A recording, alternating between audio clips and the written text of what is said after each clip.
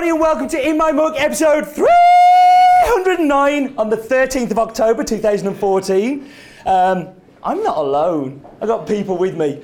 Please, ladies and gentlemen, round of applause for our audience here, people at home as well. There's lots of people here. I'm here at RKH. RKH are the guys that have built our wonderful, wonderful website and help us do all of our processing for the subscription. So anybody who's gone through and filled in the form on the website will know that these guys have been behind it. And today we're going to be going through a live In My Mug. So these guys are going to be tasting the coffee and they're going to be giving me descriptors. We know how nervous this is for me back at home. So we should go into this week's news.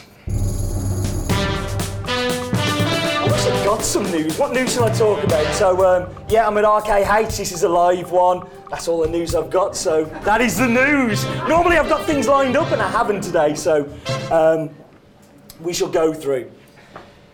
So what we always do at this point, because there's lots of people here, I'm talking to the camera here actually, lots of people here that have never seen In My Mug, can you believe it? Nobody's seen it. So we do a thing called Focus On, and Focus On is where we focus on something in particular for this week's coffee. So, Focus On.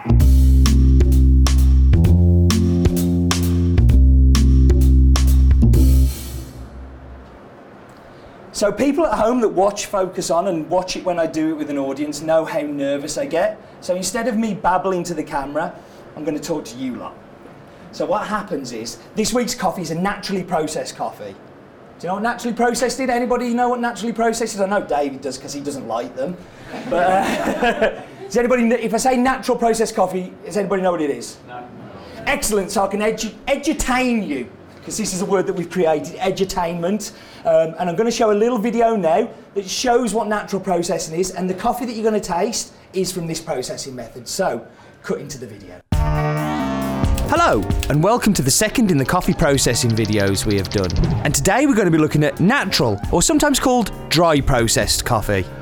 Cherries are picked from the trees and cleaned. They're cleaned so the producer can separate the unripe, overripe and damaged cherries and remove dirt, soil, twigs and leaves.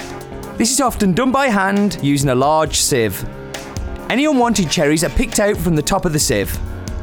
The coffee cherries are spread out in the sun, either on large concrete or brick patios or on matting raised to waist height on trestles called Indian raised beds.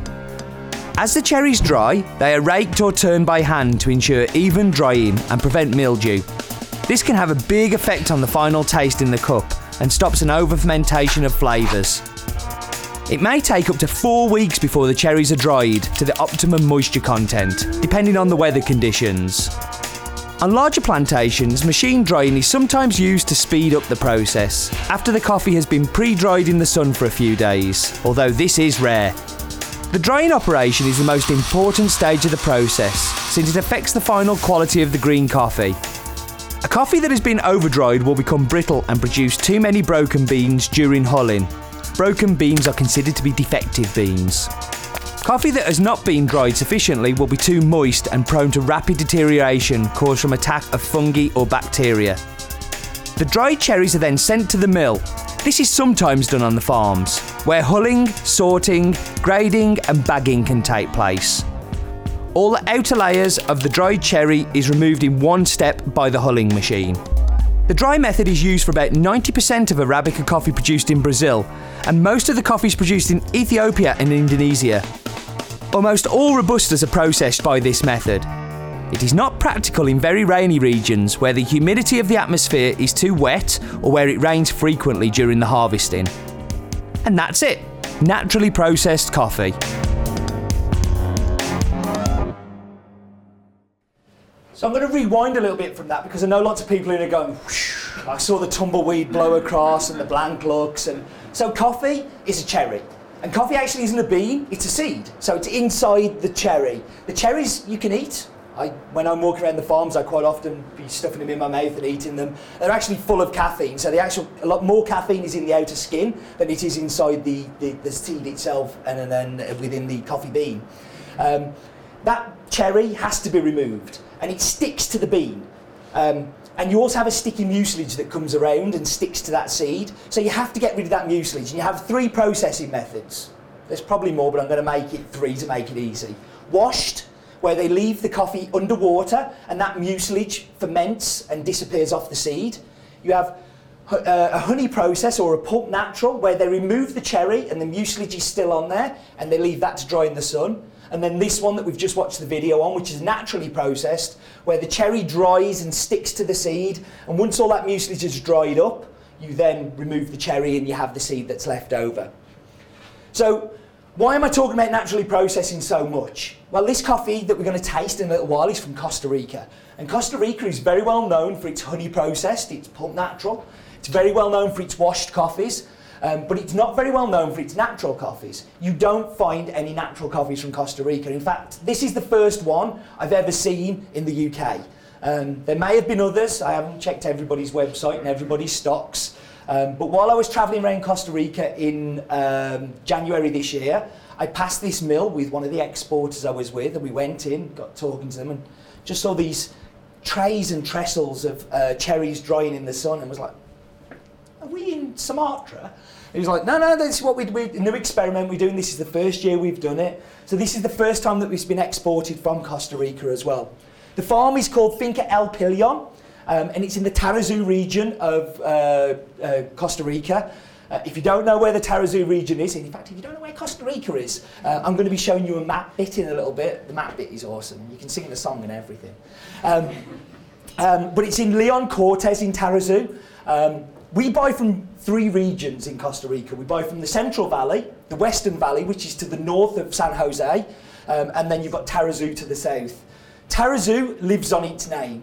The coffee used to be amazing there, and then it got a bit rubbish because they sat on their laurels and went, we're okay, we're like the Burgundy of the wine world, we're okay here. But then people started to realise it wasn't so good and started to buy from the Central and Western Valley. And there's a few producers, like Edgar Urena, who owns this farm, who are starting to do really good things on the farm, trying to experiment, trying to learn, trying to do different things. Now the farm is 10 hectares. 10 hectares sounds like a lot, but in coffee terms it's very small. 10 hectares, 8 hectares are planted with coffee. The other 2 hectares are the house and subsistence things that they grow there. So they grow their own food. They have areas for the children to play, the dogs to go run in, and then the rest is planted coffee. 8 hectares will give you around about 160 kilo sacks. We bought 20 of these sacks this year, and we bought the Cataí varietal. So when I talk about varietals, if I say Chardonnay to you, you know what I'm talking about, yeah? If I say Cataí, it's the same kind of thing. It's the varietal of the plant that the fruit has come from, that we've taken the seed from. Altitude of the farm is around about 1,750 metres above sea level. This isn't so important, apart from the higher it is, the slower the maturation of the cherry is, and the more that the coffee develops in its flavours and can have more depth in it. And as I've already said, it's naturally processed. So to stop me talking and let the map bit do the talking, which is me talking again, I'm going to go to the map bit. So.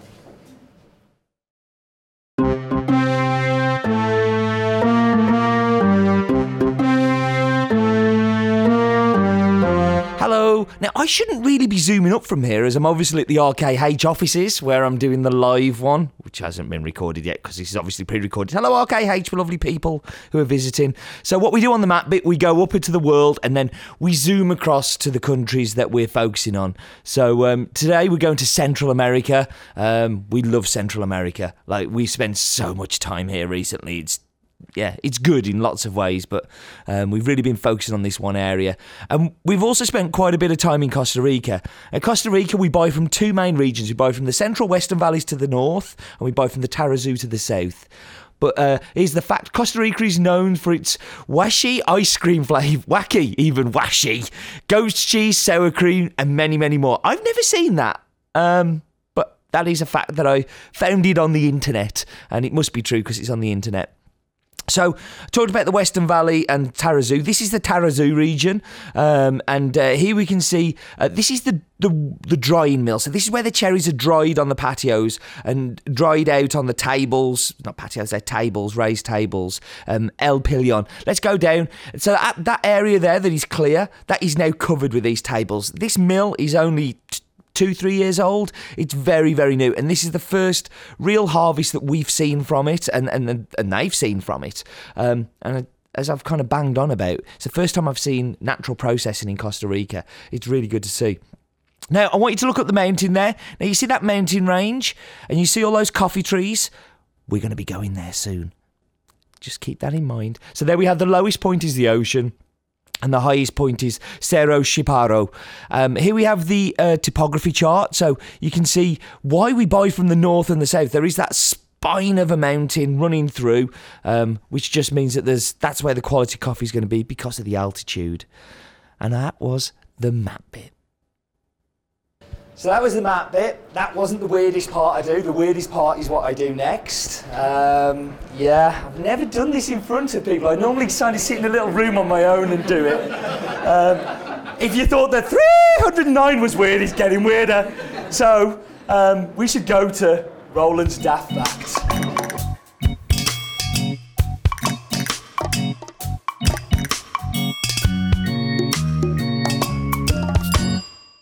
Cunche in Costa Rica means thingy-majig.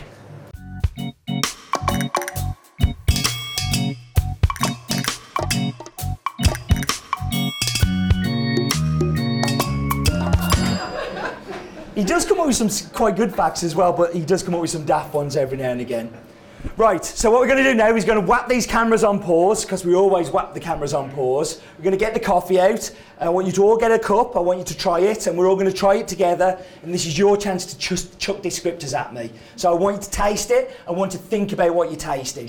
Nothing is too stupid, nothing is too silly, everything goes. So we're going to be getting the coffee out, and we'll be back with you in just a minute.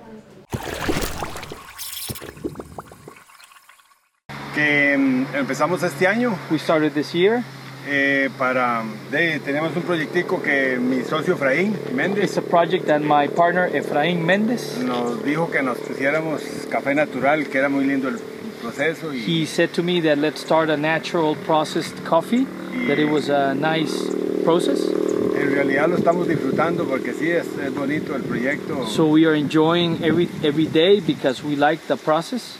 Y con la esperanza de salir adelante con lo que vamos a hacer. And with the will and the faith that we're going to succeed in what we're doing. So, how does what unique challenges does it pose for a producer as opposed to doing a honey or a washed? ¿Qué retos tiene para usted, digamos, el secar natural aquí versus si tuviera su beneficio húmedo donde tiene que hacer lavado, honey? Tenemos el proyecto, digamos, lo que me gusta de esto es que es un reto lindo porque es como más maravilloso agarrar el café de la mata y traerlo, procesarlo así en grano. For me, it's a great challenge because it's very nice and marvelous to just bring the cherry from the plant and just put it to dry on the beds. Producirlo, cogerlo en granito y traerlo aquí es como más bonito. To produce and just the cherry and pick the cherry, going up other steps, bouncing on the other steps, you know, and just here it's much nicer for me. So, how much? What varietals does he have here, and how much does he expect to produce this year? ¿Qué variedades más o menos tiene aquí y cuánto espera procesar? Hay Catuai, Borbón, Red Catuai, Borbón y Caturra. Caturra. Okay. And is he separating those? ¿Y las está separando? Sí. Yes, he's separating. Y separando la finca. Y la finca, sí. And separating the farms, of course. Okay. Yeah. ¿Cuántas fincas más o menos? Y díganos los nombres. Son 3. 3 farms. San Isidro, La Trinidad y San Paulo. Okay. San Isidro, La Trinidad, San Paulo. El nombre del beneficio, and the name of the project, o el proyecto es El Pilón. The Pilón, which means... Pilón is the gift they gave you at... did they give you a gift? Yes. Yeah, they gave you a gift. El Pilón, that's a Pilón. Yeah, that's a Pilón.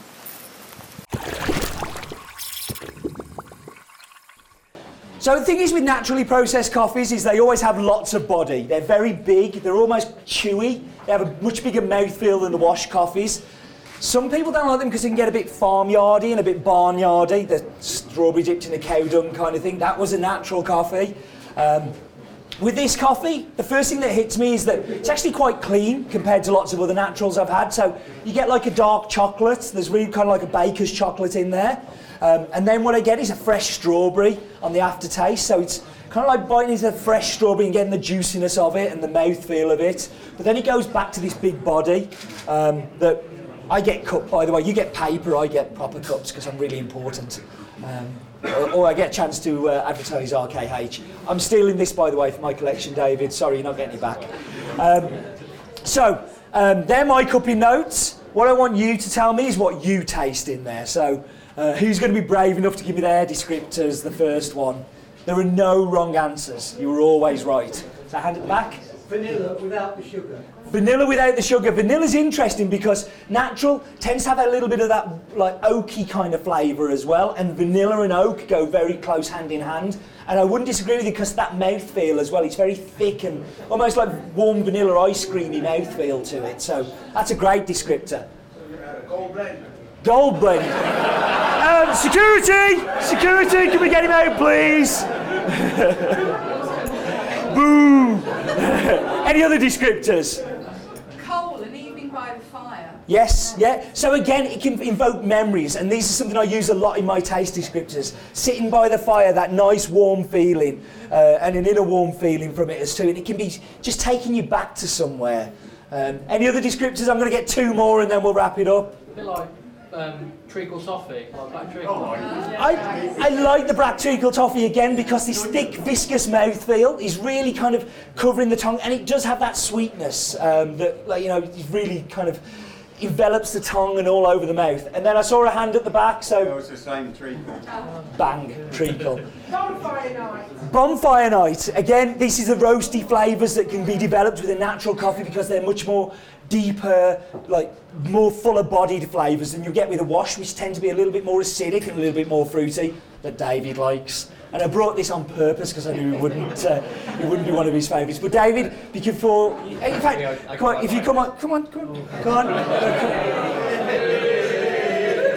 So tell the camera, because before I kind of, and I'm going to explain to you guys at home as well, the reason we're an RKH customer was, originally David was a customer of ours, and he used to pester me like mad to say, oh, come on, I wanted to be a customer, and I couldn't afford to pay these guys to build me a website. Like, are you kidding me? They're so expensive. No, it's expensive. No, we'll talk about this off camera. You're expensive. But I seriously, like, Has-Been was so small we couldn't afford to do that. But David used to go around to lots of the other clients that he was taking on and say, you should look at this guy, look at his website, look at his video podcast, look at his blogging, his Twitter. And it used to make me feel really kind of big-headed about myself, like, I'm doing this right. So when it got to the opportunity that we couldn't afford it, but we managed to scrape enough money together to have a professional website that wasn't brown and green and all of the terrible colours. We were really lucky to be able to work with RKH. You were really important partners to us here. And that's why we're doing this here tonight, is because David asked me, and if David asked me to do anything, I'd come and do it for him, because they've been so important to helping us develop as a company too. So I wanted to get you up to say thank you. No, it's not at all. Thank you very much. So to finish it off, David, I want you to tell everybody what your descriptors are for the coffee. And then I'm going to get you to say something, because I think you know what comes at the end, because you've watched enough of these, and you're going to close it up. So over to you. I think I certainly agree with everybody else. It's normally the natural coffees that, I've said to you, if it's got the word funky in it, please I don't do that very often. This isn't really what I call funky. It is very clean, and it has got that sweetness and the thickness and the depth. Actually, I really surprised myself. I'm enjoying it. Yeah, yes, that's good. That's good. That's fantastic. So before I do wrap up, what I do want to do is I just want to share some pictures of the producers. So this was this actual lot drying on the table. So when I talked about the raised beds, you can just about see the cherries in the background there. This was the cherries drying on the table.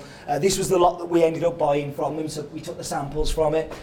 This is me with Carlos Urrea. Now he insisted that we had a serious photo that nobody else was allowed to be in. I was like, okay. And then we had a fun one where everybody came and joined in. It's on the farm. So this was in January this year. And the bit I was talking about in the map bit, where all this kind of farm here, we've also bought the coffee from across the road, which is going to be in my mug in a few weeks' time. So I thought it's kind of quite cool that was in the background. Listen, thank you very much, audience, for listening and putting up with me being an idiot up here with masks and all the rest of it. Thank you to David and the RKH team for inviting me to come and do this. and over to you to tell everybody what we do at the end. Thank you, Steve, for coming. And everybody, life is too short for bad coffee. Couldn't agree more.